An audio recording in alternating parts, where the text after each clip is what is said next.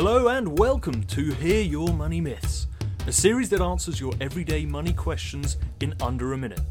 If you have a money myth you'd like answered by our team of experts, make sure to send us a message on our socials at Funding Focus. Can you invest at the same time as having debt? That's a great question. And the short answer is yes, you can. But in reality, you want to be really, really careful. So let's just explore those two things. Investing is all about taking money that you have that you don't necessarily need right now and putting it somewhere, whether it's in the bank or in investments, in stocks and bonds or cryptocurrency or whatever, and investing that for a long period of time with the view of generating a return.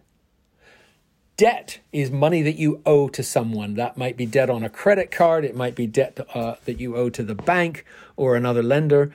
And that's money that you have to pay back over a period of time. So my general advice would be pay back any high interest debt like credit cards or high interest bank loans before you start investing. Good luck. We hope you learned something in today's episode, and thank you for joining the fight for fairer funding. Don't forget to send in money myths you like answered in future episodes, and we'll see you next week.